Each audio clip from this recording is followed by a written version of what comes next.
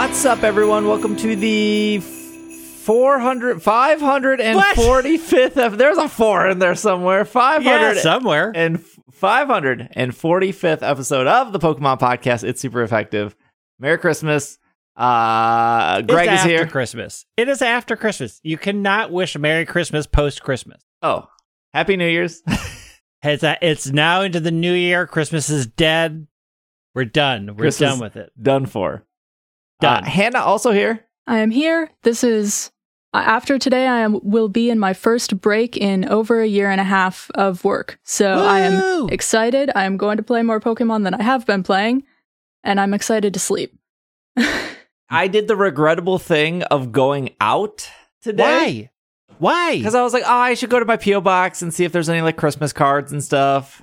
Look, our mail person sent us a letter today. Sent us an email saying, guess what? We're not delivering mail these 2 days because it is so cold and deadly out there. Y'all can wait. And we were all like, fine.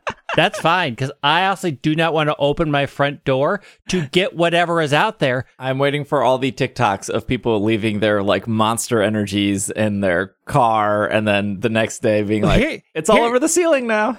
I haven't seen any TikToks of people taking boiling water, walking outside and throwing it in the air, which is a Minnesota thing, because it instantly turns into snow. I have not seen it. Oh, I haven't I've seen people pour boiling water on their car windshield and then it like cracking. Oh, then it shatters. Yeah, because why would you do that? No, you take a cup of boiling water and you throw it in the air and it becomes snow because it is negative 35. Speaking of boiling water, we have some boiling news for you this week. Your transitions are always bad in this. They're getting so good. Let's start off with the raid stuff in Pokemon Scarlet and Pokemon Violet. Are we excited for Cinderace? Well, we can talk about how Delibird came and went. That was a thing that happened. Well, technically, it started last night as we were recording this because we're recording this before Christmas. I mean, Delibird for Christmas is kind of like the most It's a given. Typical, yeah. Yeah, they could. The Stantler's in the game. Why didn't they ever feature Stantler for Christmas? They could. Oh, Stantler's in the background of Pokemon Unite for Christmas. Yeah, see, yeah. I don't know if and we'd you be can getting get the Stantler Terra ears. Shards if it was Stantler, though. Because Delibird gives things away. We're getting all the Terra Shards from the Delibird. Some would argue that it's always been the year of Cryogonal. Cryogonal's in the game. He's a snowflake. Feature him for Christmas. Nobody argues that. You don't even argue that. You decide these things for the year, and then you promptly forget it and never bring it up again until it's somehow convenient for you to bring it back up to a company that's like, who are you? I think the smart thing here was they did make it 1 to 5-star raids. So that is nice for people who are getting the game for the holidays. Because you could ideally boot up the game for the first time and find like a 1-star Delibird and be able to do it.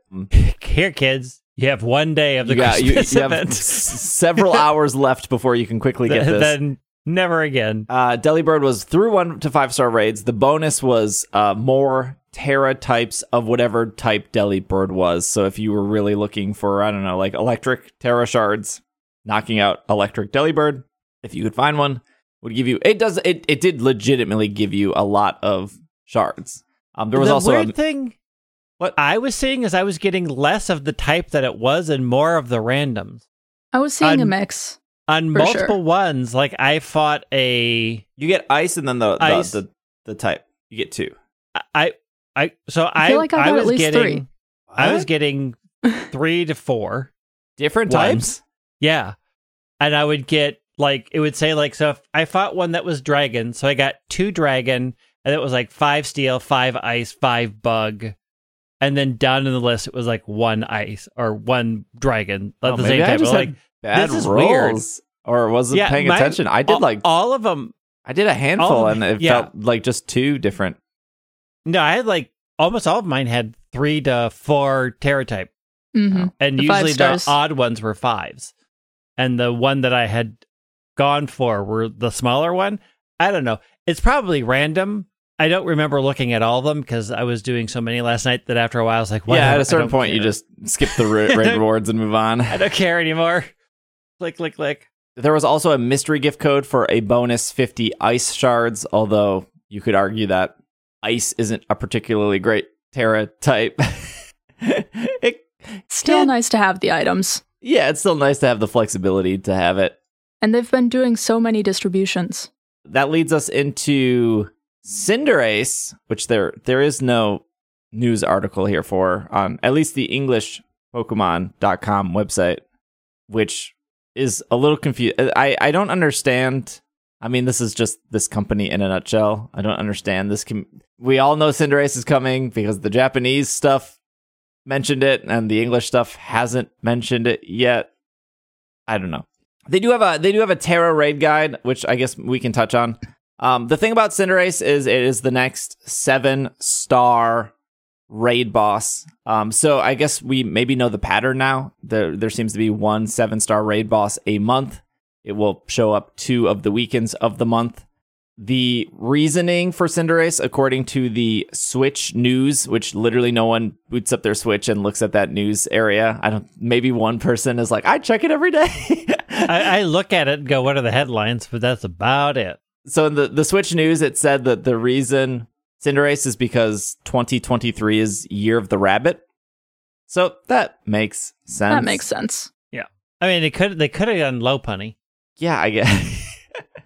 They could have done Diggersby. You're right. But what if they did a Pokemon that would sell copies of their game? Because I don't think Diggersby is doing that. Yeah, but Lopunny is. What if it was Mega Lopunny? They're just like, this is the Mega form, and it's permanently stuck as Mega Lopunny. That would sell like hotcakes. Yeah. It would. So prior to Cinderace, I actually thought the second Pokemon would be Greninja. And the reason I thought it would be Greninja is because 1, Greninja is in the source code.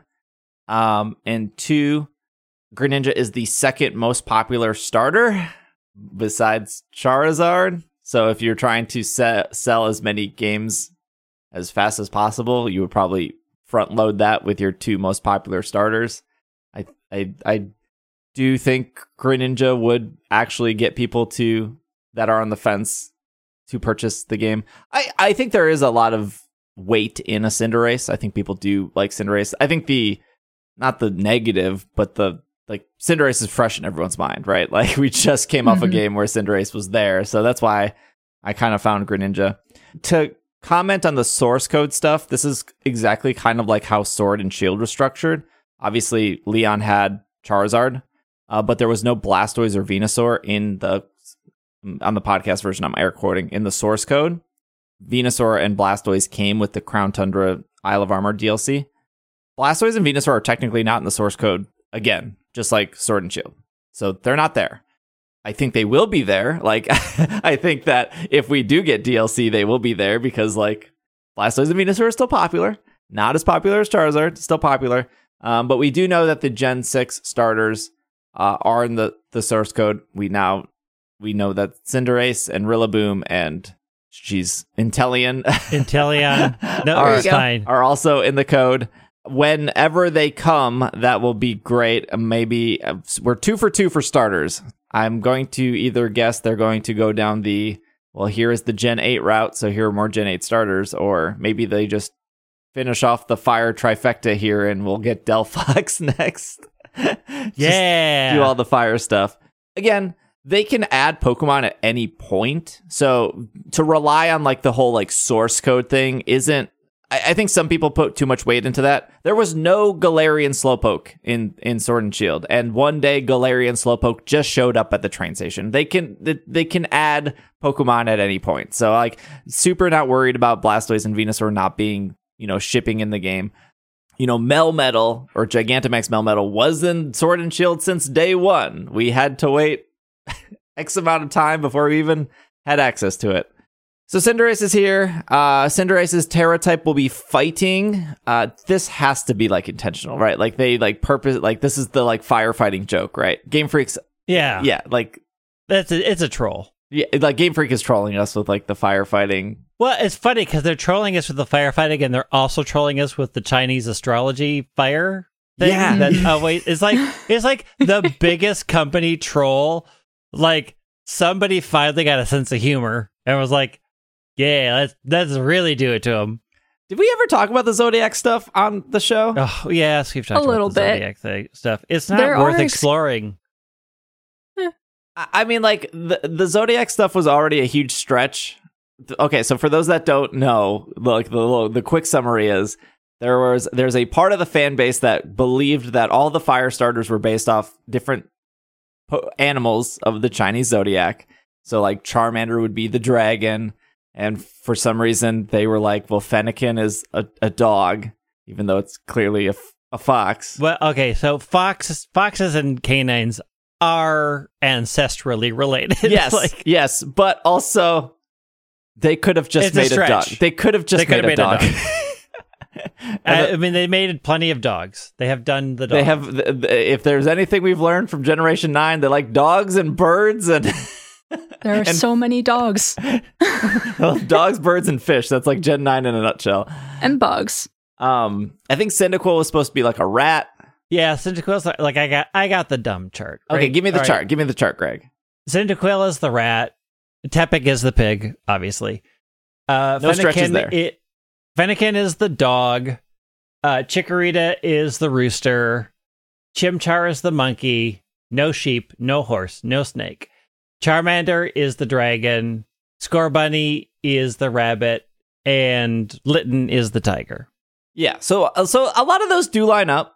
I still think Fennekin is a stretch. I still think Cyndaquil is a stretch. But Well, here's if you here's the question. Who is Fuecoco? The horse? No, the bull, the ox. Yeah, Because a male alligator or crocodile, I think one or the other is called a bull, I believe. that I is think how a lot of things are bull. that is the biggest stretch So- out of all of them.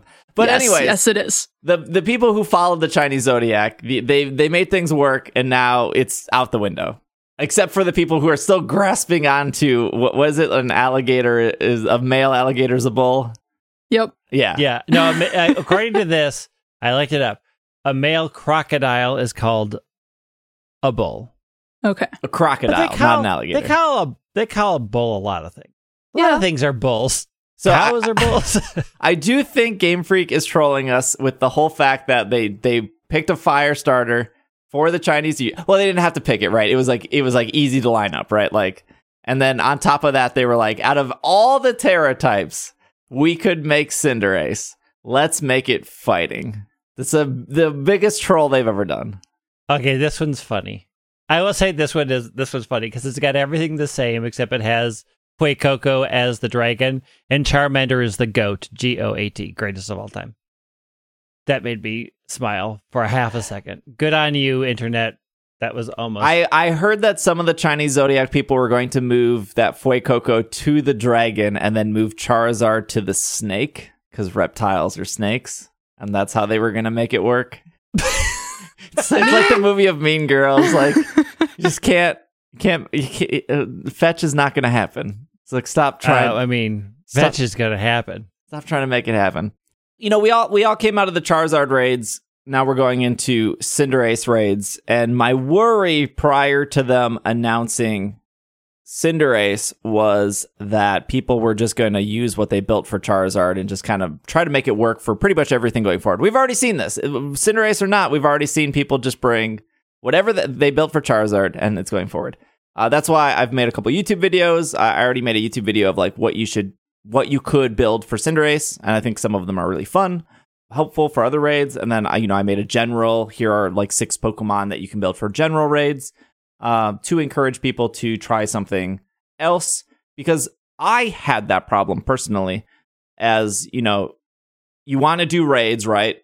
Somebody's like, hey, I got an Amoonguss raid. You're like, Amoonguss has higher Herba Mystica drops. Like, yeah. And then you get to the Amoonguss raid and you're like, oh, I don't have anything.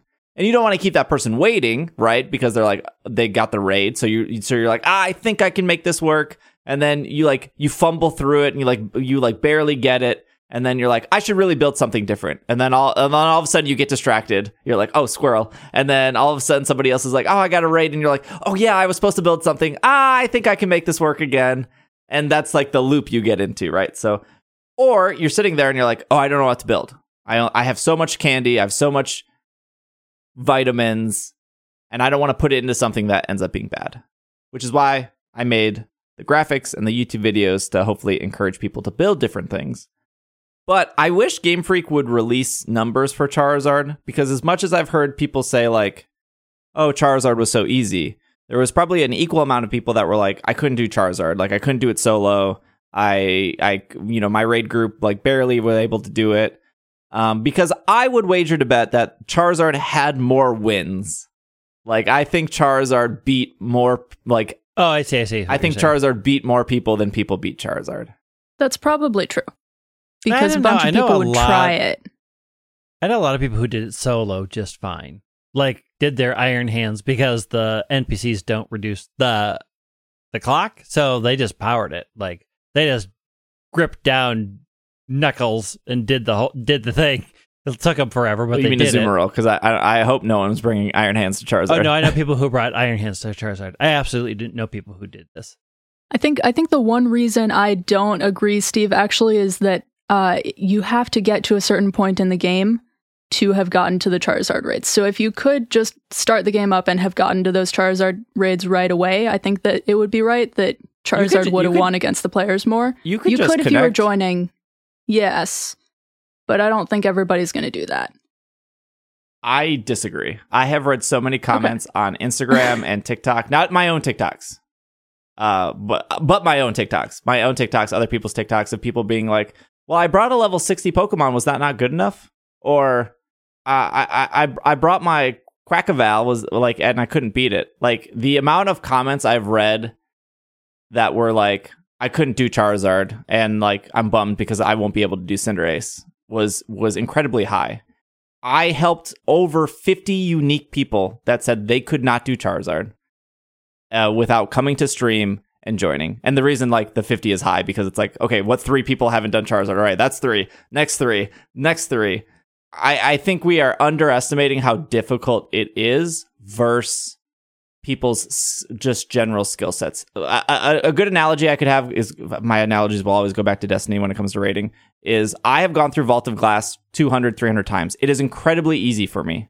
Like, I could do that whole raid with my eyes closed.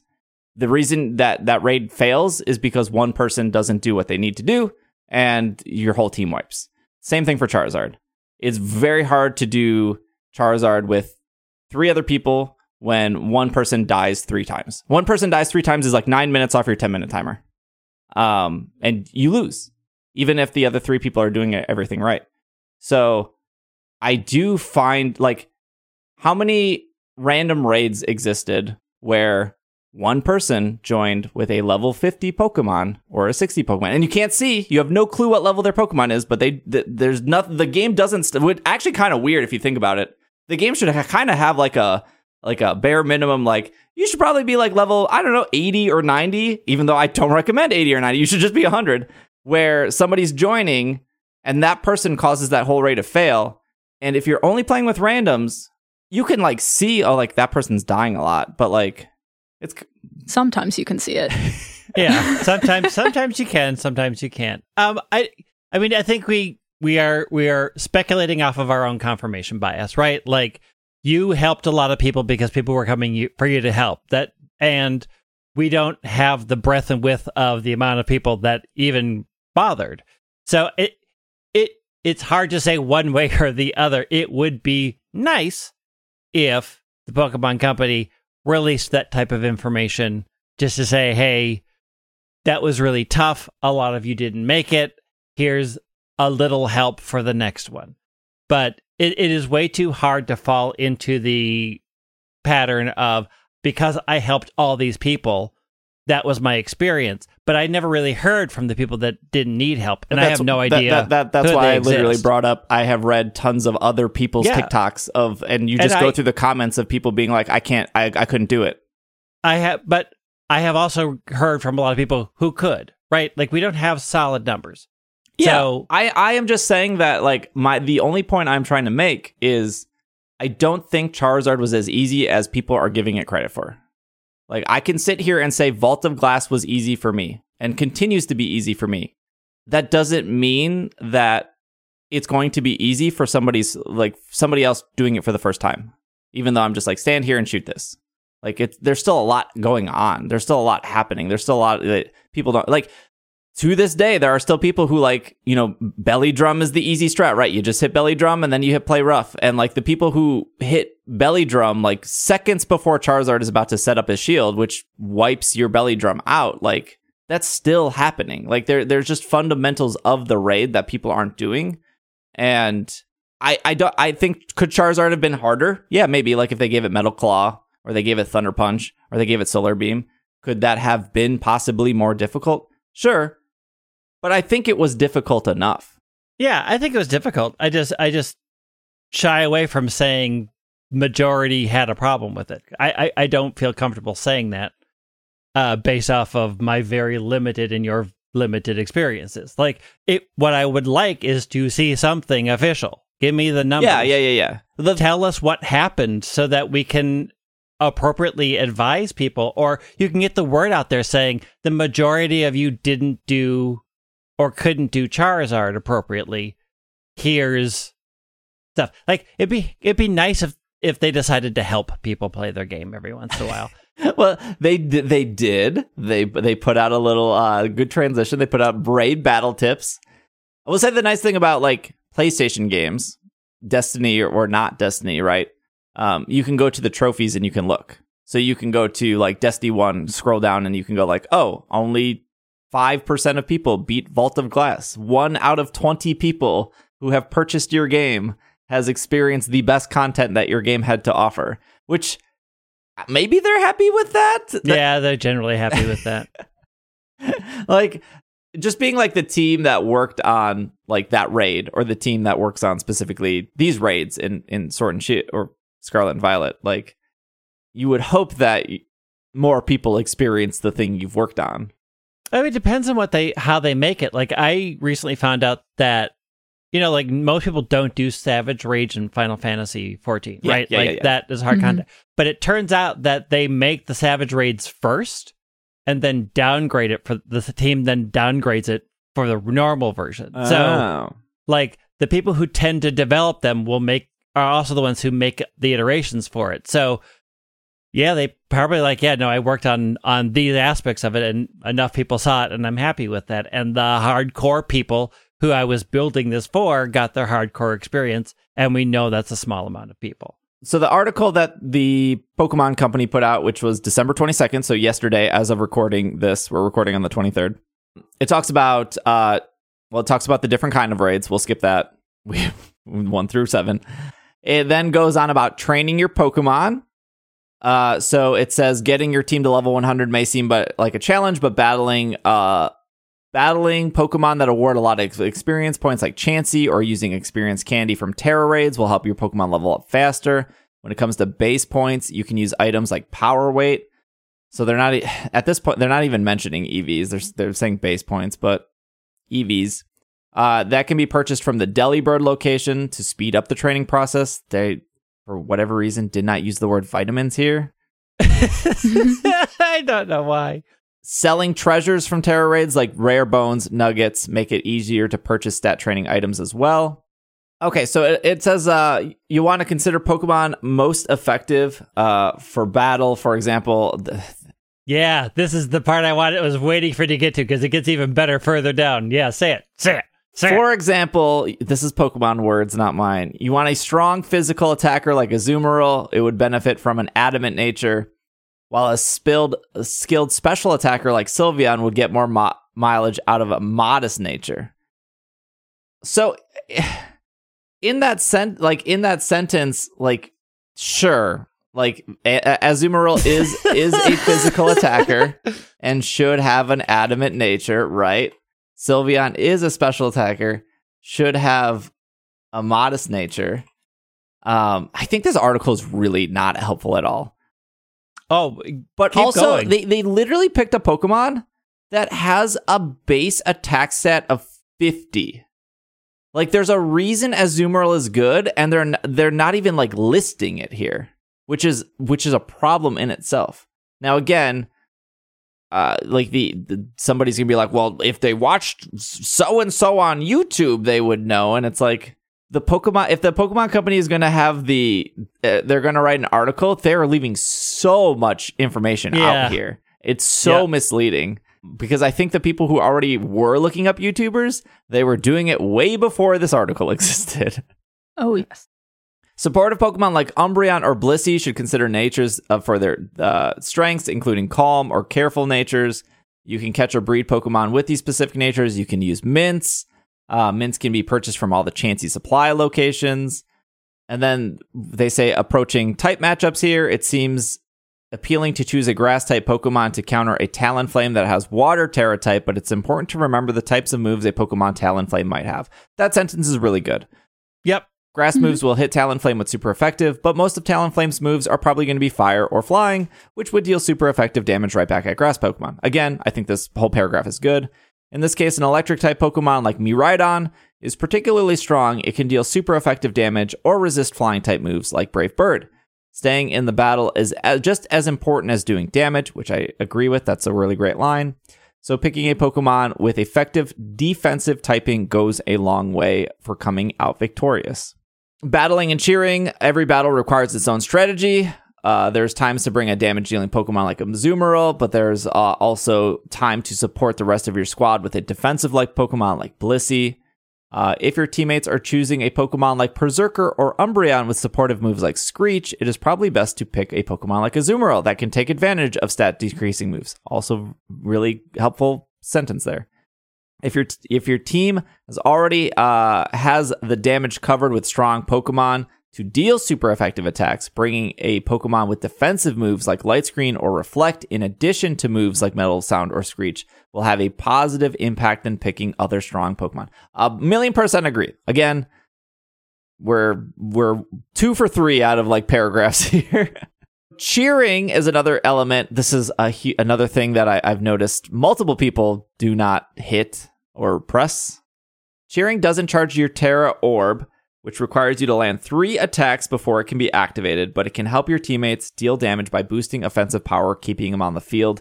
Keeping everyone in battle indirectly speeds up terrestrializing and ensures that the time needed to complete Tera raid battles doesn't deplete too quickly. So they say cheering helps, but they don't talk anything about what it does. It helps. Figure it out. Okay, so again, these are the Pokemon they're recommending, and this is just bad. It's just not great. Say it. Say the first one. So the first one they recommend is Azumarill. With Superpower, Belly Drum, Liquidation, and Play Rough. The next Pokemon we'll get to all of these. The next Pokemon is Umbreon with Light Screen, Reflect, Screech, and Taunt. Then you have Blissey with Life Dew, Light Screen, Reflect, Tail Whip. This is such a bad moveset. Holy cow. We'll get to that in a second. Garchomp, Earthquake, Outrage, Rock Slide, Swords Dance. Berserker with Iron Head, Screech, Swords Dance, Taunt. Koraidon with Collision Course, Drain Punch, Screech, Swords Dance, and Miraidon with Electro Drift, Metal Sound, Parabolic Charge, and then Taunt.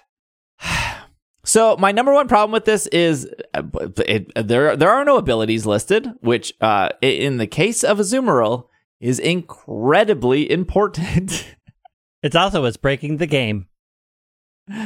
Yes, also, I don't think it's specifically, I think it's Play Rough that's the problem. Well, what I've heard, it's the Play Rough combined with huge power. It currently can't calculate the damage correctly.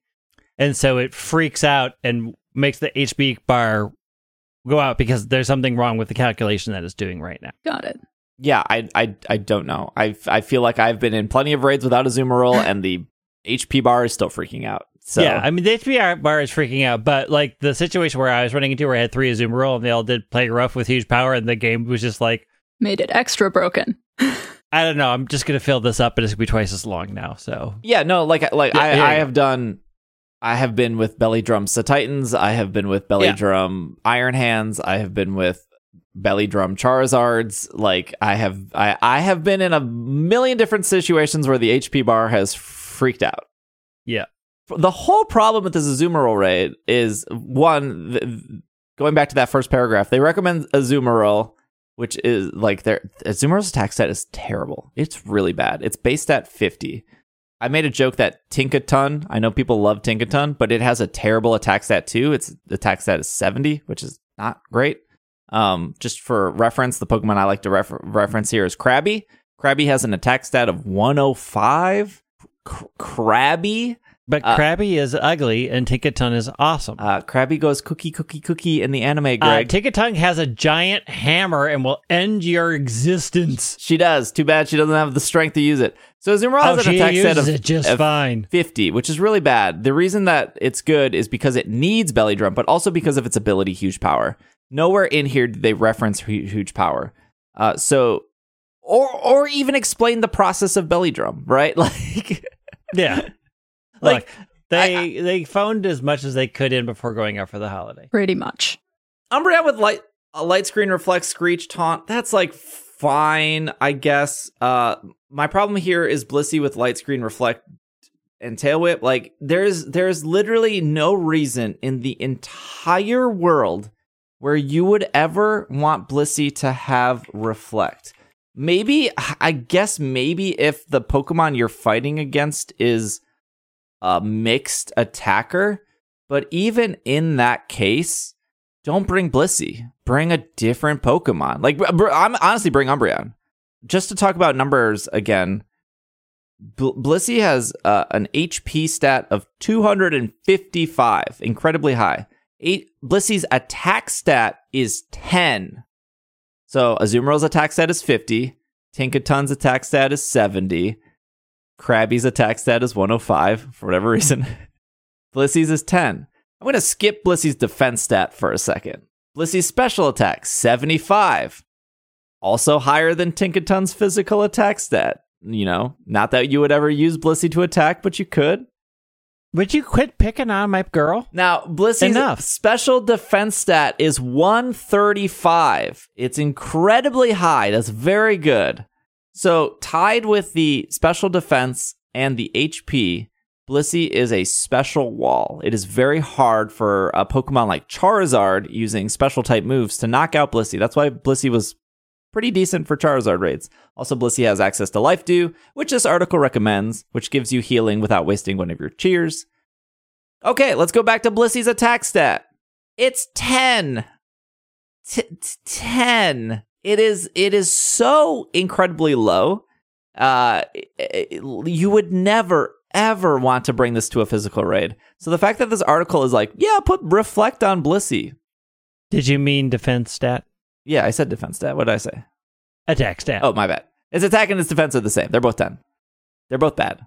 It's just not a great article. But anyways, the whole point of like there are no abilities here. They don't mention the word vitamins at all. They like just kind of reference that maybe you should know about EVs, and they're like, yeah, buy these power bracelets. Like they don't like this article is so terrible for.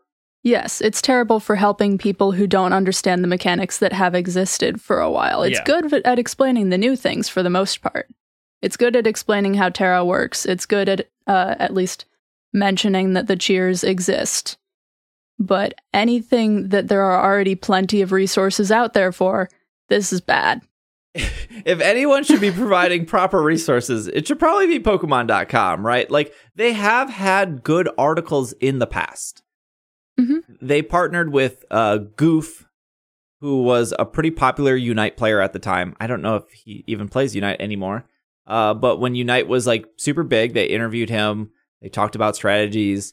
They've worked with Aaron Zhang before, who is a commentator for the Pokemon Company. He has written articles.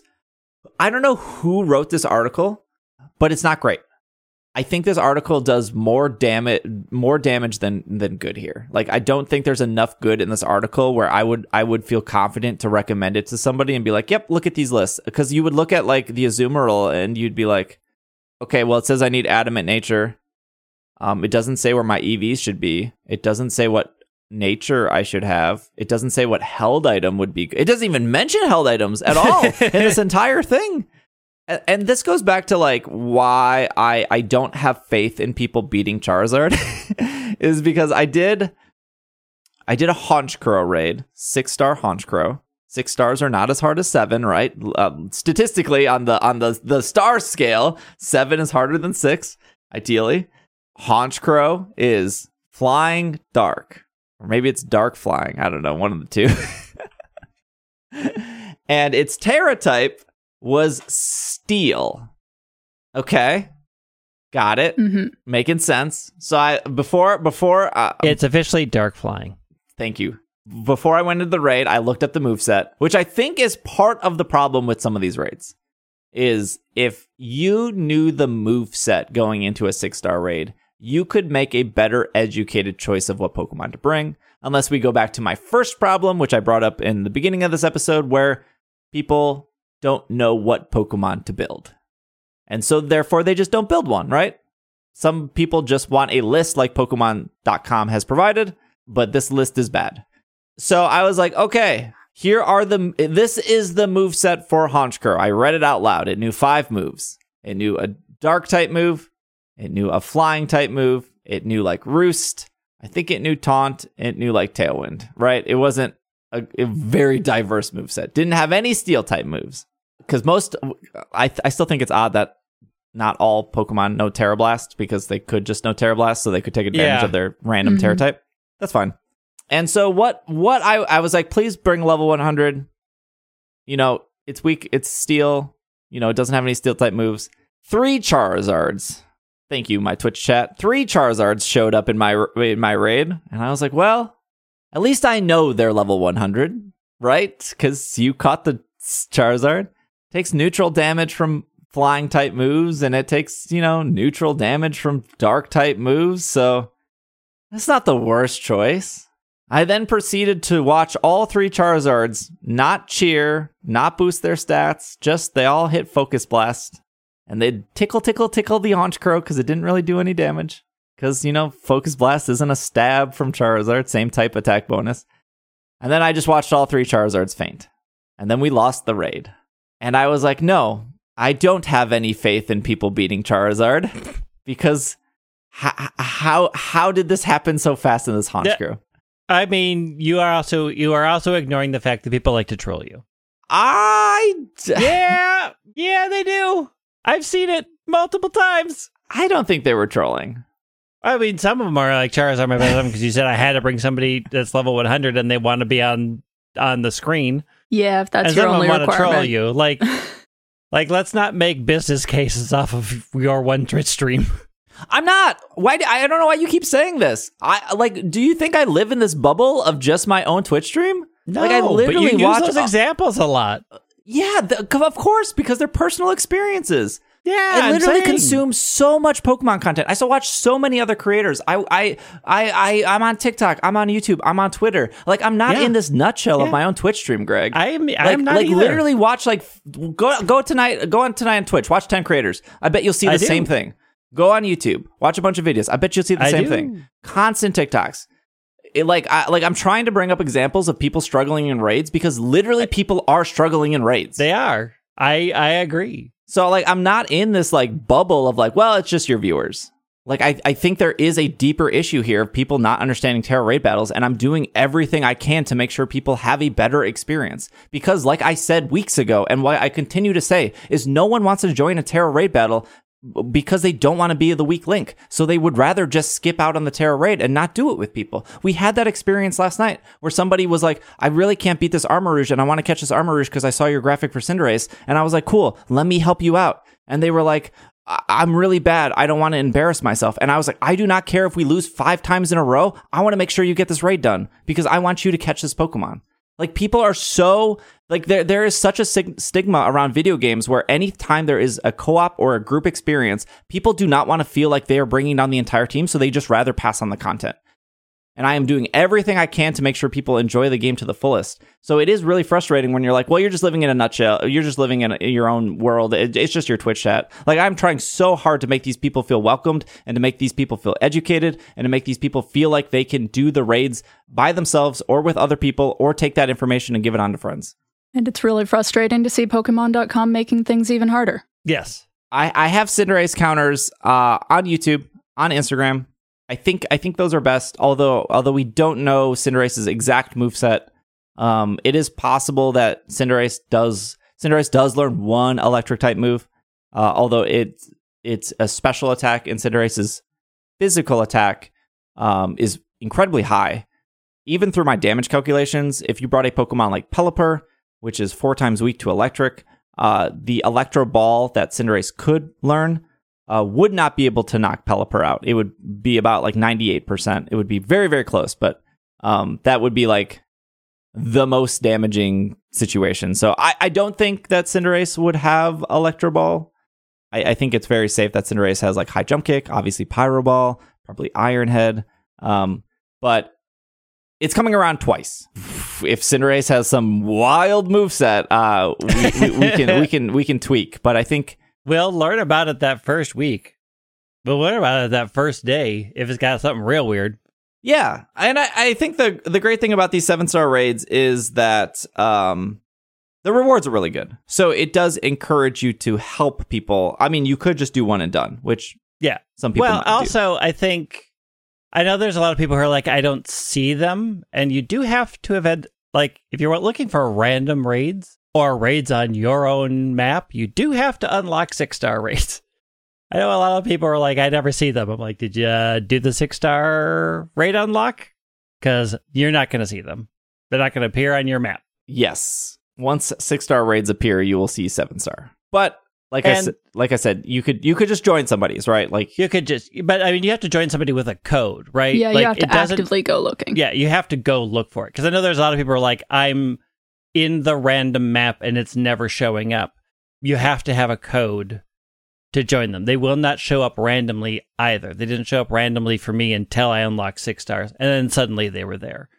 So if you are watching somebody or you have a friend who has them unlocked, you need to work with them to get a code, because then you can just join. But if you have not unlocked 6-star raids, they will not appear on your map. They will not appear in your random list. Also, what I would say, this was a thing that came from Sword and Shield. Still works here. As long as you don't connect to the internet, once Cinderace is gone, he will stay. So I was able to do like a Charizard on Monday, which was like nonstop people being like, how do you still have Charizard? As long as you don't connect to the internet, you're good. So you can get like one extra Cinderace on Monday, which you'd have to solo it, but it's good practice if you want to try solo. And also frustrating because you'll learn how the NPCs can be. It's a roll of a dice with the NPCs. The NPCs can sometimes be really good. Yeah, I mean, like, I think overall, I'm going to say I think overall the NPCs in this game are better than they were in Sword and Shield. Yeah, I agree with you. I don't have a Martin experience yet. Martin would make the game better. Maybe. Maybe I think Larry should just join every once in a while and just be there. Like they made me come. Wasn't there something in the Crown Tundra where like people did join your raid? Yeah, every once in a while in the Crown Tundra, you would get a big like Arvin and name. Clarissa would join. Arvin and Clarissa would jump in, and one other would sometimes jump in. I forget who, but yeah, every once in a while you'd be like, "Oh, look, a famous person joined my raid." I think the problem with solo raids, and Hannah, can you explain your experience? You said you tried to solo and it didn't work with NPCs. Gosh, yeah, I didn't try very hard building. I mean, I built, let's see, you're talking about Charizard, right? Yeah. You said you tried Yes. Char. You tried Charizard solo. It didn't work. You came into Twitch, and then I was able to help you out.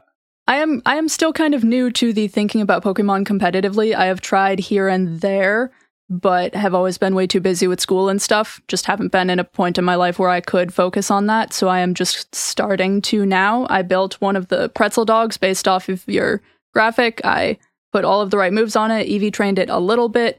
And I mean, I probably didn't have the right tactics. I wasn't timing it right, like you've been talking about with the shield and the breaking the attack defense boosts, all of that. So that was probably something I did wrong. It's very possible it was on me and not on the NPCs, but I have had some better experiences with NPCs and some worse experiences with NPCs. It really is a roll of the dice. Yeah. Sometimes they have a Pokemon that's super effective. Sometimes they definitely do not. Yeah, I mean, the NPCs, in my experience, because I've done a lot of on my own stuff, and I did one Charizard one on my own, and it's weird if you sometimes, like, if you're just not an attacker, they're doing all the cheers, and sometimes if you're doing the cheers, they like are just all-out attackers. So you kind of have to pay attention to what your NPCs are doing. If you can even see it. Yeah, but the problem is, of course, sometimes you just can't see it, right? Like, sometimes you just have no clue what anybody's doing because you can't see or you're stuck on a menu.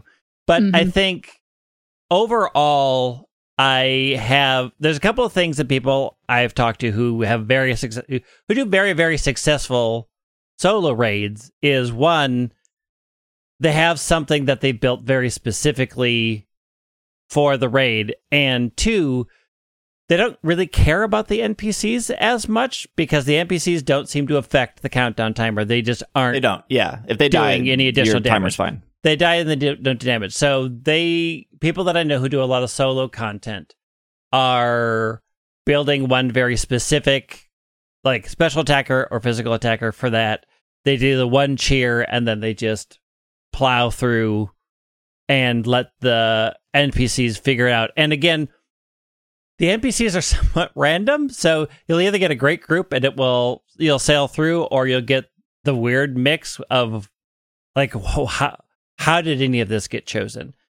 So I think it is easier if you're with people, although with other people you really need to be coordinated, right? Like I've found it's easier to do it with people in a room than it is to do it with randoms, because if you can't communicate, you can't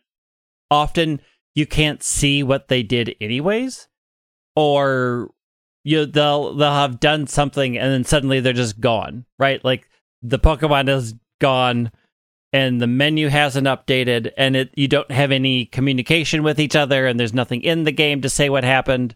It's tough in the fact that unless you're in a room or you're in a situation where one person can communicate to everybody, working with other people can be incredibly difficult. I do like that entire Charizard weekend, I was just jumping into random raids.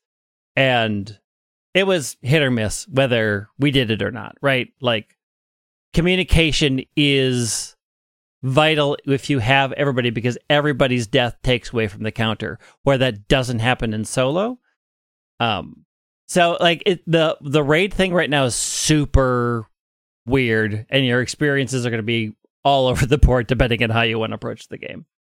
And then if you prepare for the 7-star raids and you're hopping into Delibird raids and things like that, the Delibird raids are a breeze with anyone. Very easy. Yeah, they're very easy. Yeah, like when I went to solo Charizard on Monday, because I couldn't do it with people, right? Like the second you connect to the internet, it goes away. Gone. I was like, I'll just bring Grimmsnarl because that's what I was using for Charizard anyways. And Charizard couldn't kill me. He couldn't knock me out because I was so bulky. But at the same time, I was like, oh, I'm not doing enough damage. And like, it's not even like me dying taking away from the timer. It's just like, I cannot do enough damage fast enough to knock out Charizard. So the second time I did it, all I did was change one of my moves to bulk up.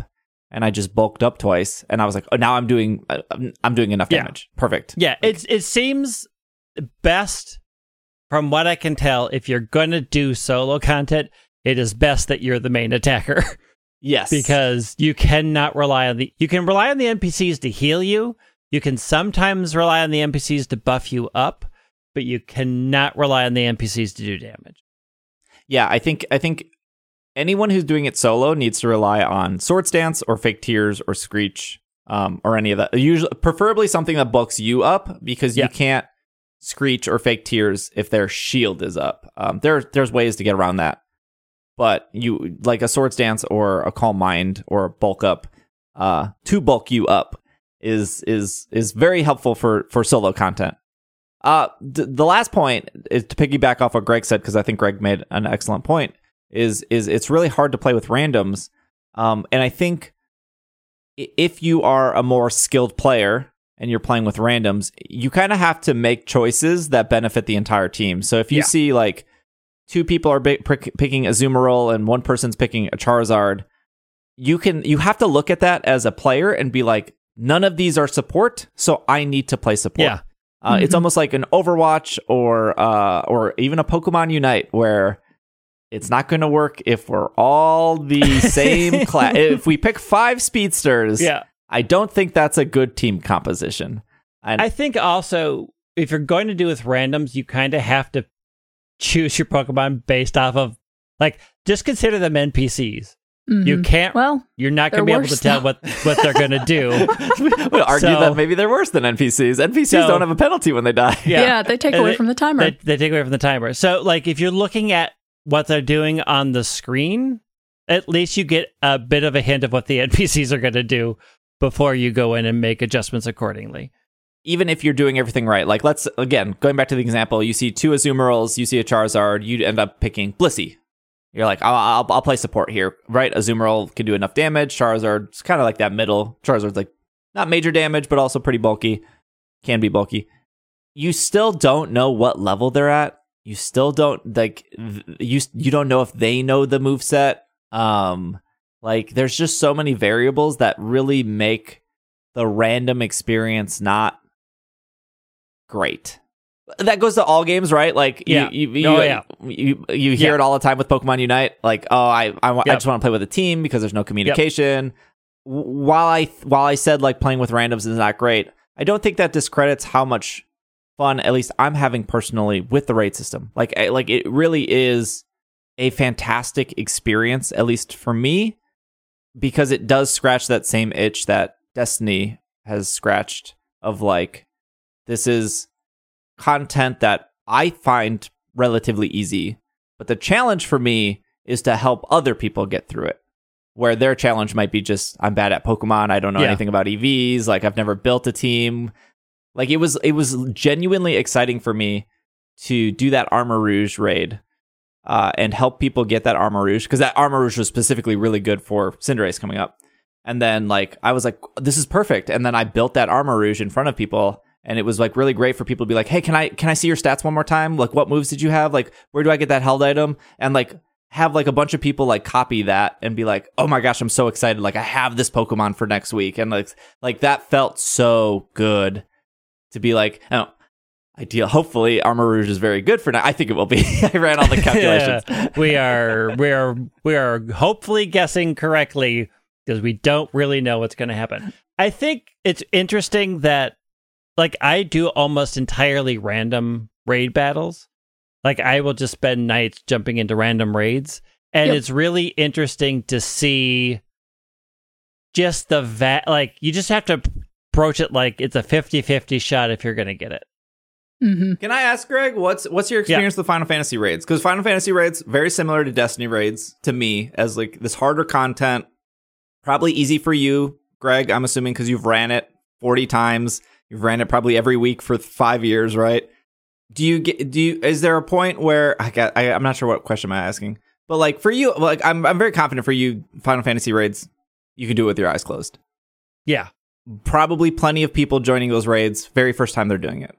Well, I mean, again, it depends. Like, nobody's good the first day or the first week, right? Like, Final Fantasy 14 raids are all like your gear. Like, most of them aren't gear locked. They don't set your stats. So, of course, the longer they're out, the better equipped everybody is, and you just steamroll them. But yeah, so Final Fantasy raids, generally the first 2 or 3 weeks they're out are absolute chaos. They've introduced new mechanics. There's a lot that you have to pay attention to. They've never done this thing with this boss before. And so the good thing about the raid system in MMOs is they specifically accept only X amount of roles, right? Like, if you're going to do an 8-man raid, it's 2 tanks, 2 healers, and the rest are DPS, and that is forced on you by the game.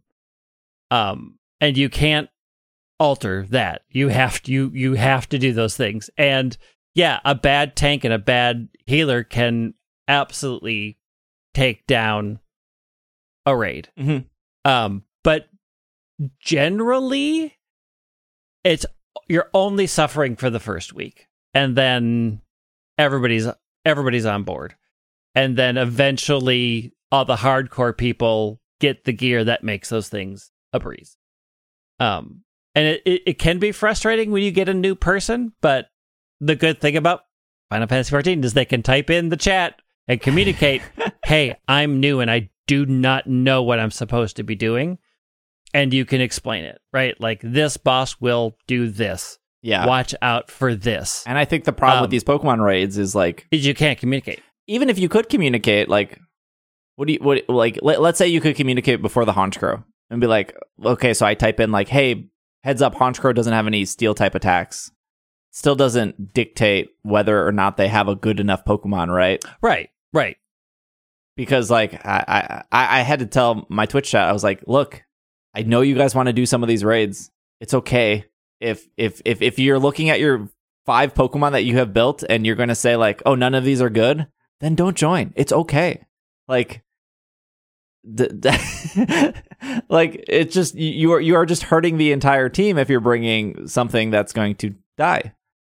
I think unlike a Final Fantasy or unlike a Destiny, where your skills can kind of carry you, like it doesn't matter how much knowledge you have with Pokemon if you bring that grass type Pokemon to a Talonflame raid. I mean, it's the ultimate problem of a turn-based system and a very strict level-based system, right? Like, they don't necessarily gatekeep you from getting into there like MMOs do. Like, if you are too low level, you are not going to get a level 80 player in an 85 dungeon. It's just, they're just barred from it's just shocking that, like, the 6-star raids don't say, like, you must be level 80. Right, and it's weird that they don't. I mean, I do agree, like, there are many things they can learn to do.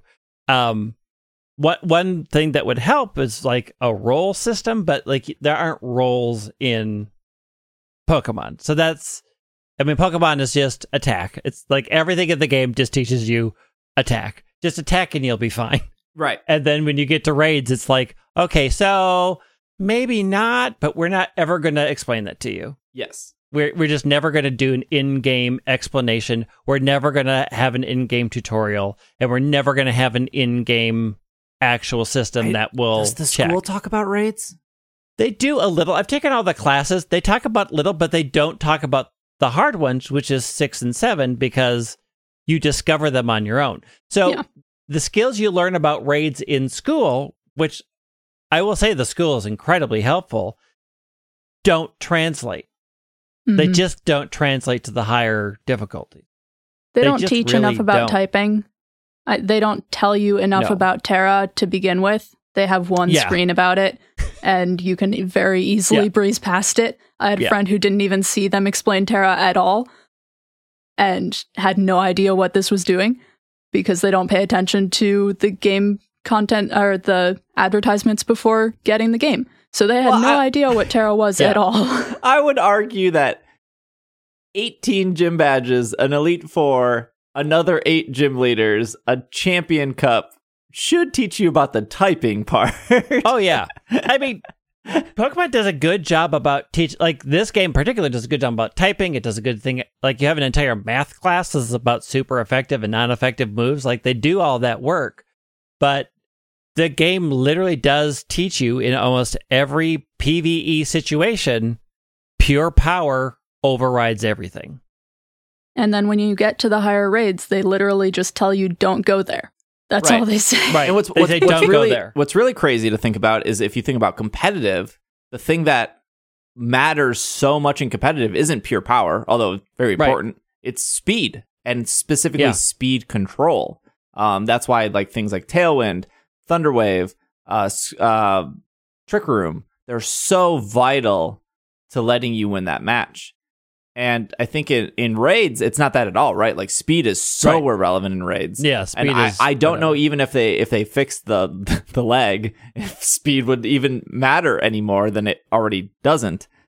But the thing that really matters in raids is gosh, I don't even know how to word it. It's like the swords dance and the like acid spray and the like somebody watching HP to hit healing. Like it is really stat manipulation is incredibly important in raids, and they don't talk about it at all much, really. Like, they don't really talk about it. What I had kind of hoped is after you had done all the school stuff, and Jacques was like, oh, stay away from 6 raid, that they had, like, an in-school simulator that would, like, walk through the raids, and they just don't. They're just like, go have fun. Yeah, I mean, like, it's also just not understanding the mechanics of the game. And I don't want to put that blame on the user, right? Because, like, you know, the very first time I played Red and Blue, right? You pick a Squirtle, you pick a Charmander, you pick a Bulbasaur, and your options are like Scratch and Growl. And as a kid, and you hit the Growl button and you're like, well, that didn't do any damage.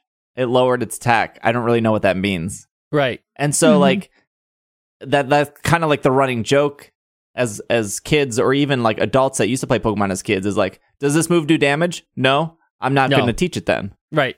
Now the moves that don't do damage are the most important moves. Yeah. And I was like trying to explain to somebody that, like, I was like, oh, well, with Goldengo, you want to use Make It Rain. It does 120 damage, and you want a Nasty Plot, and then you want to Make It Rain, and then you want to Make It Rain. And they were like, why would I do that when I could just Flash Cannon 3 times in a row? And I was like, well, Flash Cannon's only doing 80. 80 plus 80 is 160. 160 plus 80 is 240. So in 3 turns, you're doing 240 damage. So 2 turns of Make It Rain is 240 damage. And then if you Nasty Plot, it's just like that Nasty Plot changes that math, so it's so much higher. Like the quick math on Nasty Plot plus 2 Make It Rains is 420 damage compared to, what did I say, 240. 240. Like there's a huge difference there. Yeah, in 3 turns. And that's what these status type moves are helping. And nowhere in the game does it tell you that. I mean, the thing is you have to extrapolate it from the classes, which most people don't even know that they should take the classes in the school at all. They're so good. And complete the 2 semesters of classes you have to take at the school. This is all from the math class, and the math class is actually really good. This is, I mean, like I said before, I am coming to this. I am just starting to try to get into more competitive, more tactician-like Pokemon now. I am thinking more about my Pokemon now, and the math class had those basics down, but you don't have to take the classes, and you don't have to, well, you kind of have to pay attention to them, but not entirely. Yeah, not a lot. I do think about Final Fantasy 14 raids. I did a ton when I played, and I do think about, like, Destiny raids. Like, the first time I did Vault of Glass, I had no clue what I was doing. I didn't know what I was getting in for a raid. I didn't, like, the first time I did Vault of Glass, I sat there for 6 hours with 5 people on voice comms that I have never met before. Like, I went to Reddit. They were like, we're doing Vault of Glass. I was like, cool, I want to do this. They were explaining how to do it as I was going. I didn't think I had, like, the right gear or the right guns, and eventually we did it. And funny enough, that raid was incredibly buggy at the end, and it was like, well, we failed this because it just glitched out. And, you know, in newer Destiny raids, they do the same thing, right? Like, people try to figure it out. Like, that's a whole thing in the Destiny community is, like, who can figure out this raid and beat it the fastest? And then, like, actually Bungie gives you, like, a WWE, like, belt. Like, they mail it to you because you were, like, the first team to, like, figure it out. So there is fun there. Like, I'm not saying, like, that's not the worst thing in the world. Like, there is fun to people trying to figure out the thing. It just brings me back to the article and reading this, and it's like, this article isn't. Yeah. I mean, it's interesting because Final Fantasy XIV solved that problem by creating the trust system.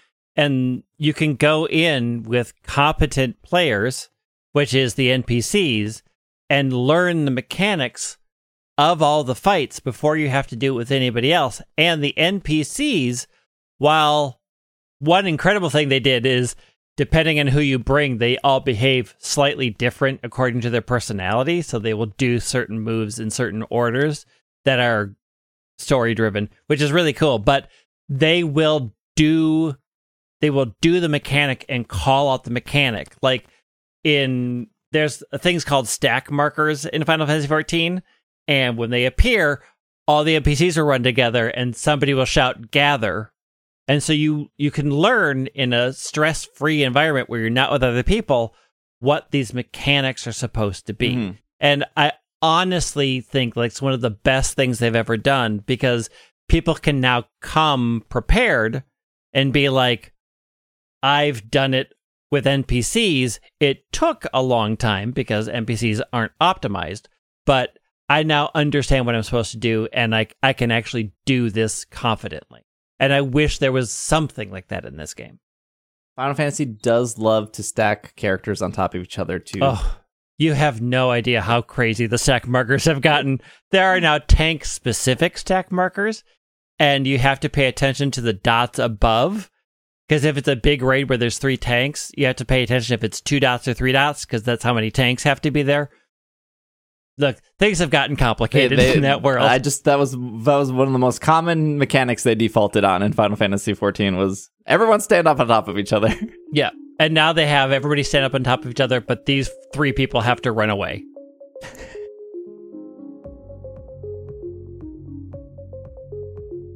Hey, hello. This is also a great week to support us on Patreon. Hey, a Patreon ad in the middle of the episode. Hey, look, listen, before you skip forward, there's some changes. Want to talk to you real quick before we get back to the episode. Number 1 is now you do not have to wait to the start of the month to subscribe on Patreon. If you subscribe on the 20th of the month, you will get billed every 20th of every month going forward, which is great. This was a old archaic issue that happened with Patreon where if you subscribed on like the 25th, you would get charged on the 25th and you would get charged on the 1st and then you would get charged on the 1st going forward. But now you can feel safe to subscribe at any point to our Patreon. Number 2, we revamped the rewards. $5 tier is still going to get you access to our Slack, still going to get you our ad-free episodes, still going to get you those bonus episodes. The $10 tier now has a poster, limited time poster, if you subscribe for 3 months at the $10 level. Also, the $10 level gets you access to our show notes. So you'll be able to see all the notes of who's going to be on the episode, what are we going to talk about. You can also add to that if you want to support the $10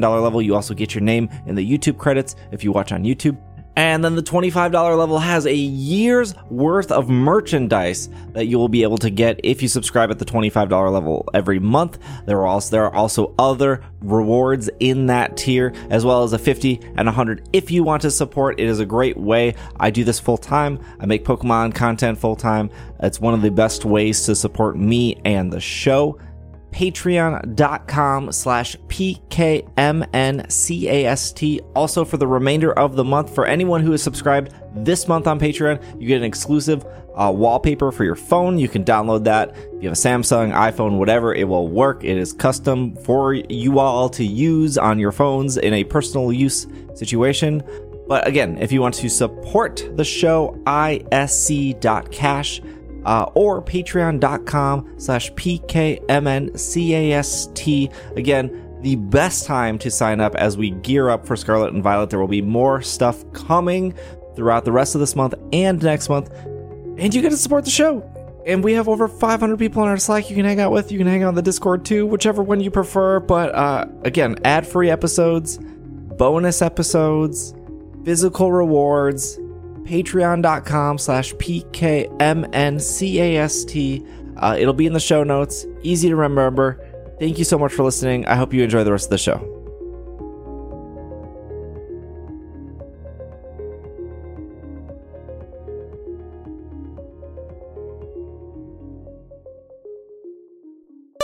Speaking of stacking, Niantic likes to stack on all the EVs. We got a new winter. This is part 2. This is Holiday Part 2. Holiday Part 2. Electric Boogaloo. It kicked off today as we're recording this. It will run for a full week. This is a brand new hat for Eevee, right? Mm-hmm. Yep. Eevee will make its holiday hat debut, I guess. But also it can evolve. So it has all the Eevee evolutions here, although I'm pretty sure you're not finding those in the wild. I think it's just, if you evolve the Eevee, you can get... It doesn't seem very clear that you can't find them in the wild. I'm assuming when I scroll not. down to wild encounters, it's just Eevee. I don't think they're in raids either. No. They're only available by evolving Eevee wearing the hat, is what I'm seeing. Unless you want Glaceon in an undersea holiday outfit from last Build-A-Bear year, which that is in raids, but not in the wild. No. You can only pay money for undersea holiday Glaceon. It can be shiny, though. So Eevee with a hat can be shiny. The first time ever, trainers will be able to evolve their Cubchoo wearing a holiday ribbon into Beartic wearing a holiday ribbon, which that Cubchoo could be shiny. So the Beartic could be shiny. I got a shiny one of those last year. I'm excited to be able to evolve it this year. Why do they wait? I don't understand. I think initially, I don't know. I don't have any inside information. This is just an opinion. I think initially they were against evolving it because that would be too... Well, initially they did have them evolve because initially it was the Pikachu. Yes.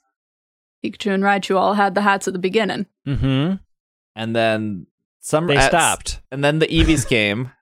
And then they started doing Pokemon that weren't Eevees and weren't Pikachus. And then they didn't want those to evolve. And now they're like, maybe we can evolve. I don't know. I would assume they were like listening to people being like, ugh, I'm sick of these hats. Yeah. And now I think that they were listening to people saying that, oh, I got 100% of this Pokemon and I can't use it anywhere. Yes.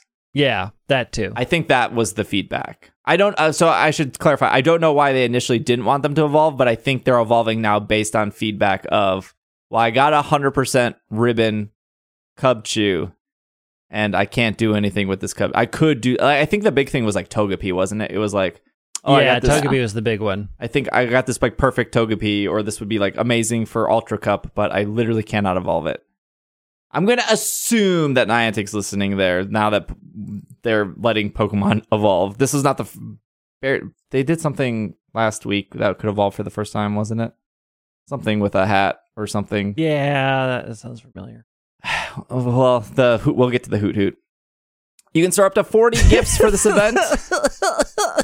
You can Winter Wonderland. So for Christmas Eve and Christmas Day, you get one extra special trade. That's pretty good because if you're seeing family, you can only do one trade. You know, you want to trade with grandma, but you know, grandpa needs your Stantler. You can do both. Lucky. I don't know if I understand this fully. The number of guaranteed lucky Pokemon a trainer can receive in trade has been increased from 10 to 15. Yes. Starting on Hannah's going to have to explain this. Starting Saturday the 24th at 10 a.m., if you trade a Pokemon that has spent time in a trainer store since 2017, it is going to be guaranteed to be lucky until that limit is reached. This change is permanent going forward. Yes, so this has been kind of hidden for a long time, that every single person had 10 guaranteed lucky trades, that if you traded a Pokemon that was old enough, that trade would guaranteed be a lucky trade. And you could get 10 of those, and once you did those 10, it wouldn't be guaranteed anymore. So now they're just upping that to 15. Oh, I see. Is that a day? No, that's just in general. No, just total. Oh. So like... Oh. So I messed this up. I was with Greg in Boston, right? And then Greg was like out doing something because Greg was living the wild life. He was never at the hotel in Boston. Yeah. Why would I be? I'm in a new city. Why would I sit in the hotel? It was 11 o'clock, Greg. I was tired. I was ready to go to bed. There's a lot There's a lot that happens when the sun go down, baby. I'm the old man in the relationship with me and Greg. You absolutely are. Greg's the young, vibrant one. Greg was out every single night. I was in bed at like 10 o'clock every night. Look, this pattern repeated itself in Philadelphia because I was also out till 2 a.m. every night. So I messed this up. I didn't understand this. My friend Brooke, she didn't have any lucky Pokemon, and she had a shiny Snorlax. And I was like, oh, this is great because it's 11 o'clock. So I'll trade you a Pokemon from 2017, and then I'll get the lucky shiny Snorlax, and then you can ask whatever shiny you want from me, and then you trade me a Pokemon from 2017, and then you get the whatever shiny lucky, because that's great, because you have to wait till midnight for your lucky thing to reset. But I already did my 10 from 2017, so even though my Pokemon was from 2017, it wasn't... I think it should have. Yeah, I thought so too. But when I got the Snorlax, it didn't end up being lucky. Huh. But when she traded me her 2017, because her Snorlax was new. Her Snorlax was I think it might have only been up to 2016 until this change. Oh, you think so? I think so. If I'm getting back to the page right now. No, I'm on the wrong page. I'm pretty sure that it was only 2016 Pokemon that were the guaranteed ones. I feel like I made it into 2016. I felt like, I know for sure I've done my 10, but I thought that like, as long as one of those two Pokemon were old enough that it would be guaranteed. I think it should be. I also could be explaining it wrong. It's not a mechanic that I have looked into in depth because it's so limited. Yeah, it's as well. Because the way it reads here is they are officially stating 2017 for the first time. So Yeah. I think the belief was that it was a rolling thing, like Well, as long as it was X years ago. It overlaps with the mechanic of as long as it was, I believe, 3 or more years ago, then you have a higher chance of it becoming lucky. But that's different from the guaranteed lucky. Yes. Correct. Yes, because I think if it was, yeah. But it says if you trade a Pokemon that has spent time in your storage, it is guaranteed to be lucky until the limit is reached. So because I hit my limit of 10, I traded the old one. Yeah, and it didn't work. And it didn't work. Mm-hmm. But now, so everyone up to this point would have done the 10. So now what they're saying, this is the takeaway. You have 5 more Pokemon that would be guaranteed. So what I would recommend is like I would take my 5 Pokemon from 2017 and I would trade them to like Greg for like legendaries. So then those legendaries would end up being lucky. And then Greg would be able to take his 5 from 2017 and ask for my legendaries. But we would have to do that on separate days, right? Because that would be one lucky trade. Right. But I ideally, wouldn't be giving this as advice until you're sure. Right. Ideally, Yeah. my 2017 shouldn't affect Greg's 2017. Like, we should both get 5. Right. We should both get a separate instance of 5 Yes. each. Mhm. And you would want to try to probably save those for, like, legends, because legends are harder to power up. And you would get good rolls, which would encourage you to power them up. Yeah. Yeah. Boy, this is way more thought than I ever want to put into that. So if you use Screech in a 7-star No, raid... let's talk about then- this Hoot and Hat. Oh, wait, there's a collection challenge, Greg. I know you love those. There's a winter collection challenge that you have to complete by Sunday. This would have been over by the time this podcast goes up, but you get another thing on your medal. You love the medal. You get the Galarian Mr. Mime. There's a Hisuian Avila grade day. Because, people love to go places from 2 to 5 p.m. on Christmas Eve to do raids. Avalugg, it has a super boosted shiny, and its shiny is actually pretty good. It looks like it could be a fire type. It's kind of wild. Yes. I mean, 2 to 5 at least isn't when most people have to get together with their family to That's do true. dinner. It would be better if it was like 2 to 5 on Christmas Day when you really want to get away from people. I have to go. I have to go do this thing. The New Year's event is coming back. That will debut a new Pikachu wearing a top hat, although I don't think this Pikachu can evolve. It doesn't say that. No, it does not say it, so it cannot. We gotta wait till next year to evolve the Pikachu. Why? But the Hoot from last year can now evolve this year. Niantic's really milking content. Boy. And you can barely see the hat on Noctowl. Yeah. It's really small. The Hoot with the top hat was probably one of the best costumes they've ever done. It's good. Definitely. Pikachu wearing a party top hat, Hoot wearing a New Year's Eve outfit. That's what they say. Wurmple wearing a party hat are all appearing in the wild. Pichu wearing a party hat, and then Cleffa, Igglybuff, Togepi, Tyrogue, Smoochum, Elekid, Magby, Azurill, Why Not, all appearing in 7K eggs. They just did this to water down the Pichu. Like, yeah. people want the Pichu, and they just watered down this egg pool. Yep. There's no reason why half these Pokemon need to be here. They can all be shiny, though. We're getting to the point where most Pokemon can be shiny. We're finally getting there. 1-star raids will be Bulbasaur wearing a party hat, Charmander wearing a party hat, Squirtle wearing a party hat, Pikachu wearing a party top hat, that's the new one, and then Hoot wearing the hat. 3-star raids, bringing back the Raticate wearing a party hat, Nidorino wearing a party hat, Gengar, you guessed it, wearing a party hat, and then Wobbuffet wearing a party hat. Wasn't there like supposed to be a makeup day in like Australia for this Nidorino Gengar thing that like never happened? I don't think it ever happened, did it? I mean, so those initially came out at the very, very beginning of kind of the global understanding of the pandemic. Yeah. Back in March 2020. And I think that we decided that those also were released last year during the New Year's event. So they aren't as rare as they once were. Yes. But they are still Pokemon that a whole bunch of people don't have because of when they were first released. Niantic said they were going to do a makeup event. I think they publicly said they were going to. Yeah, they did. And then I don't think they ever got that event at all.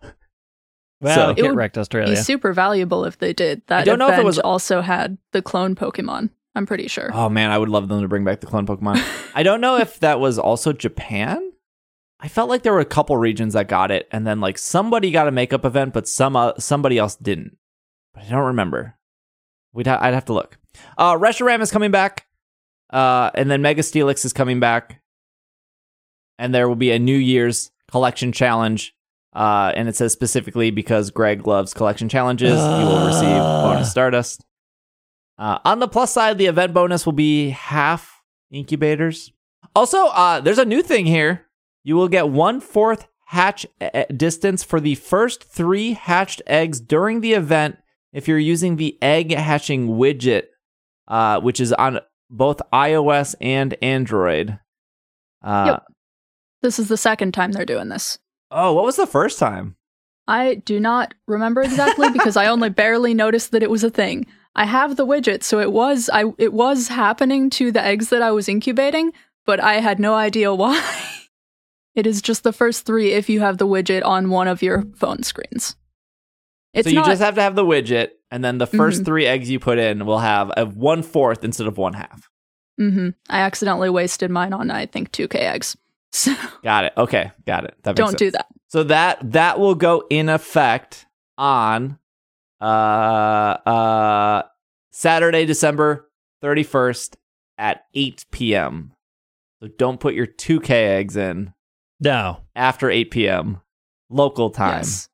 Yes. As you are celebrating New Year's, make sure to pay attention and make sure you only do 10K and 12K eggs for the new year. Dare you watch this ball drop. Pay attention to your egg widget. The egg widget is the most important part. At least they have a bonus going on. This one actually kind of feels like an event. Yeah, like I think their New Year's event is pretty good, and I think the New Year's event is always, this is not Niantic's fault, but the New Year's event is always less stressful because people care way more about the social stigma around Christmas than around New Year's. Yeah. Well, New Year's really isn't a family event for a lot of people. Right. Mm-hmm. New Year's is a go out and party with your friends. Or event. plan to go out and party and then not actually make plans and then don't actually go out and then complain that you didn't do anything for New Year's. I don't know why. I don't know why people complain about doing it. It's a 1 second holiday, and it's pretty bad. That 1 second ain't great. Yeah.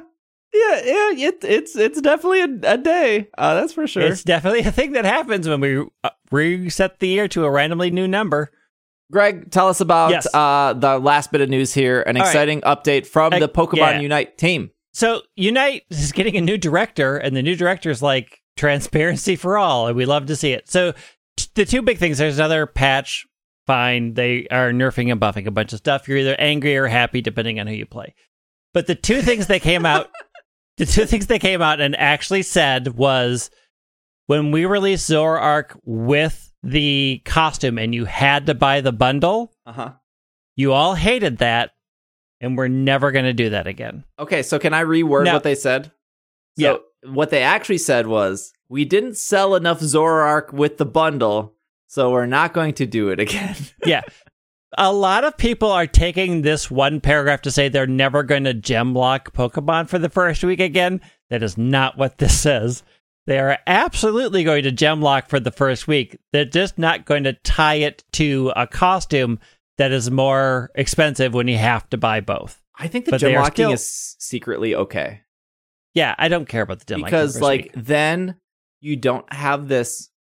The thing that I've experienced in other games is when a new character gets released, if somebody doesn't get to play the new character, they will throw the match.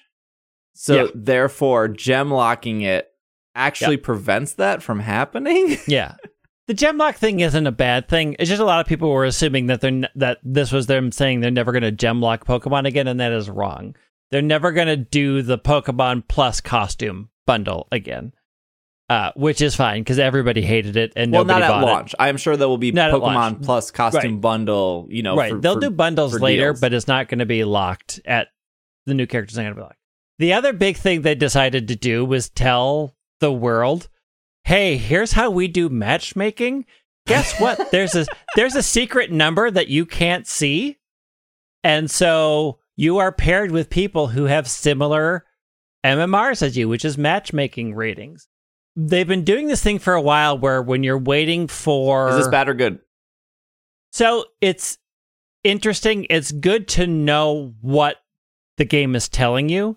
Because before, when you would go into like, okay, I'm going to play a random match solo, and it would say, hey, searching for players. And then at some point, about 30 seconds in, it would say expanding match parameters. And none of us knew what that meant. So they finally took the time to explain what that meant. They have a hidden score called an MMR, which is decided and set by your win percentage, how many consecutive wins you've had, and what your current rank is. And so what they try to do in their initial matchmaking is match you with people who are similar in your rating. So, but they want to try to get as close to 96% within that ballpark. So they're trying to match you not only with other solo players, or if you're in a duo, other duos that match, or if you're a 3-person, other 3-persons, like they're trying to get you close. If that fails and they don't find anybody, it drops to 81%, and then they're going to start looking at almost evenly matched, which means they're going to really go out to people who have really, really bad win rates or really, really good win rates and match you up. Or if that fails, then they're going to go with wildly unmatched. Just whatever. These are people who need to play and you need to get into a game. So this finally helps answer what a lot of people have been doing. The other thing that they said that everybody's excited for, because we can't really change our MMR. We're like, we don't understand that, we can't see it, but we understand that you're trying to get us with similarly skilled people. Mm-hmm. The other thing they did is they officially stated as of December 1st that they are making, they're looking at making changes to the fair play points. So if somebody stops playing during a match, their fair play points are going to be reduced more heavily. But they're also now going to add that to their MMR score. So if a person just stops playing, it's going to affect their MMR score. But the big thing is they are implementing over the next month or so, they haven't been too clear, is the common ways people are avoiding being detected as AFK, which is standing on a goal and just hitting the A button. So the game registers you as doing something. They're implementing a system that looks for those behaviors and dings you as not playing. This happens a lot during, I think Greg can speak to this. This happens a lot during, not like ranked matches, but like events of like play like 10 games to unlock the points to buy the skin or whatever. Yeah. So where people will just sit on base and not do anything because they're just trying to ride out the game. So they are going to improve the accuracy of detecting passive play. So that's using moves to avoid appearing inactive, sitting on a base, like running away from battles. So like there's battles happening and you're a million miles away, they're going to consider that passive play. So this is a huge win as far as just how they are, one, being transparent. Thank you for telling us what you're planning on doing. But two, really saying we understand that these are really negative impacting behaviors people have, and we are now finally going to tell you we are taking action against those players. They're getting a new director, a new producer who's coming in, which is very exciting because we'll be seeing it. But the old producer decided to give everybody the giant middle finger on their way out with the current in-game bonus that is so atrocious. It's like, I cannot believe you did this. Do we think that the old producer was pushed out? Like, I don't think so. I think the old producer probably was like, I want to work on any things, and I'm kind of done with this. I want to move on to other things, and they found somebody who's like, I have a lot of great new ideas, and this is a passion project, and they swapped them out. Generally, in a lot of corporations, spoiler alert, if you are in a large corporation, vice presidents and presidents like to change every 3 years because it looks good to investors because they're trying something new. So generally, they're like, I'm going to take a lateral move to do something else, and I want somebody else to come in. However, the old director decided to put in this scratch card system for the holidays, which you can only earn scratch cards by buying the most expensive outfits for gems in the shop. And to get all of the scratch cards, somebody did the math. It's like $1,000. well, they didn't say in this article, we've heard from players' feedback, the $40 skins are too expensive. You didn't hear that because I'm sure those $40 skins are selling just fine. Yeah. So, and the dumb thing about the scratch cards is they add a background that can randomly appear on the not character selection screen, while you're waiting to go into a map. Sometimes you will get a snowman that appears in the background. That's what like $1,000 to get all the partial options that will sometimes slightly. I'm installing Unite right now for this. Wow, that sounds exhilarating. That's terrible. Unite's actually in a pretty good place after this last patch. It's super fun, and I think it's energized the player base that they are doing something active to fix the biggest problem, which is people just sitting back on base and spamming thanks because it registers that they're playing. Yeah. Mm-hmm. So this kind of transparency is amazing.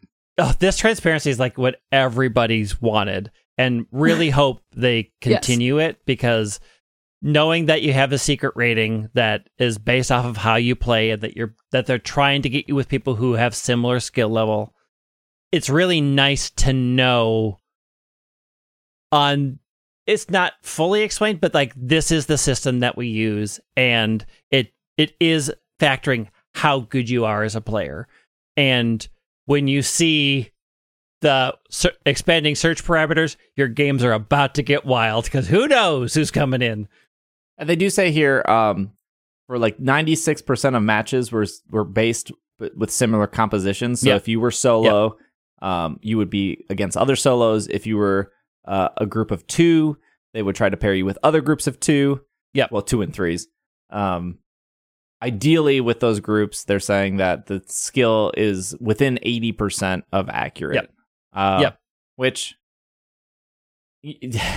that's not exclusive to Pokemon Unite. There's like any game. Like, I remember when Greg and I would play Clash Royale, and the thing we would hear is like, they're purposely giving me hard matchups, or like, which I'm sure is happening in like people saying Unite of like, they purposely are giving me like this harder team, so I lose my streak. It's interesting because it explains the situation that you run into, that you have much better matches at certain times of the day, because when it's overly crowded, like at night, and you get an influx of people, that tends to be when you see the message of expanding parameters, and you tend to have a worse experience. Well, this finally explains that, we had to expand it out, so you're getting unmatched groups. You're getting people who are working together against teams that are all solos.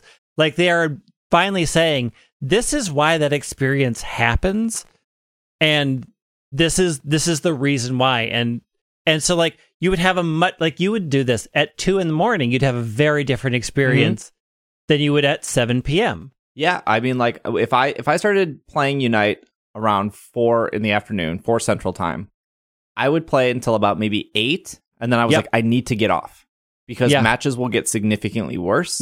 And I cannot get back on until about like 1 or 2 a.m. And then I couldn't go until, at 6 a.m. It's like, you have to get off now, because matches are going to get bad. And that's just like, when like Japanese players flip on, or when UK people. When the sections would come in, and the system would have too many players that were mismanaged. And it's interesting that we finally have just explanations that people could talk about and be like, okay, I now know why at 7 p.m. my games get worse. Yeah.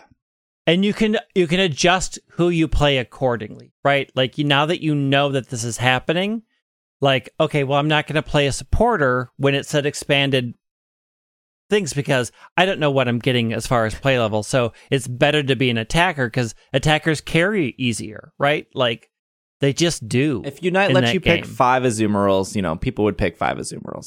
That's what we've learned from Scarlet and Violet. Yeah. I mean, Azumarill is really good in this game. But man, I'm full in on Sableye. I've been playing Sableye so much.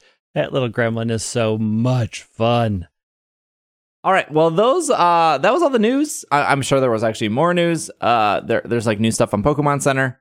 The Cinderace event should start. So people also don't understand time zones. These events start midnight UTC time, which is normally on Friday. But because if you live in America, that's about 6 p.m. On Thursday. So Cinderace should start the 29th around 6-ish p.m. Central-ish, give or take, depending if you have mountains or coasts. And then that will run through the weekend. And then if you miss it, Cinderace will come back on, I believe it is January 12th, 13th, 14th, 15th. And UTC stands for Universal Time Coordinated. I did not know what that meant, but that makes sense. Yep. Yep. So, just so you know, we will have our thoughts, I suppose, about Cinderace. That's New Year's weekend is the first one, right? Like, yes. So I'm assuming we will probably record on Friday again before the holiday. So if we all do one Cinderace on Thursday night, we will have our thoughts for Monday. And then don't know if there's a raid on the 7th. But I would assume we'll have another raid in January that isn't Delibird, obviously, or what was the Eevee? Eevee was the other one. So maybe it'd be Hoot Hoot with a hat. We can only hope. And they have done no raids so far of like increased shinies, although game's not even 2 months old. I'm sure that is coming. There's been no raids so far with Herba Mystica. Which I would argue is like more sought after than shinies themselves. Like I can't imagine them doing raids for Herba Mysticas since that is like the main thing they want you to grind out. We can talk about more of that in the future. But anyways, happy holidays. Thank you for making it to the end. There probably would have been a weird break / cut somewhere in this episode. We just recorded straight on through for time purposes. I'll make it sound very great and they're very natural. You'd be like, wait, this is all natural. We're an all natural podcast. We're all no artificial flavors or preservatives on this podcast. No vitamins here. We use we use those power anklets.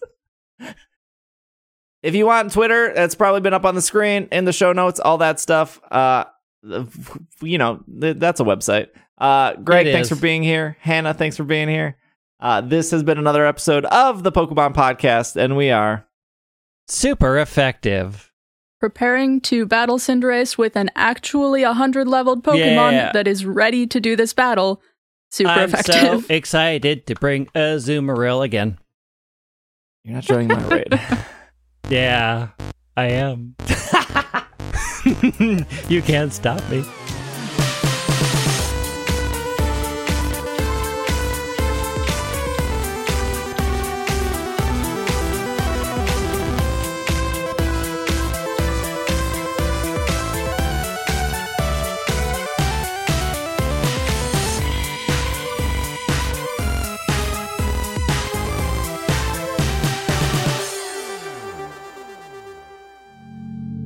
This podcast is brought to you by Patreon. If you would like to support our show and what we do here, you can head over to patreon.com/PKMNCAST. A huge shout out to our producers who support our show, starting with Jessica K, Matthew, Sean, Stephen, Anthony, Brian, Gray, Josh, Casey, Catherine, Bovine, Nate, Ryan, and Stuart. And a huge shout out to our executive producers of Brady and Spencer. Thank you so much for supporting our show. We'll be back next week, If you too would like to support our show, you can head over to patreon.com/PKMNCAST, and we will see you guys next time.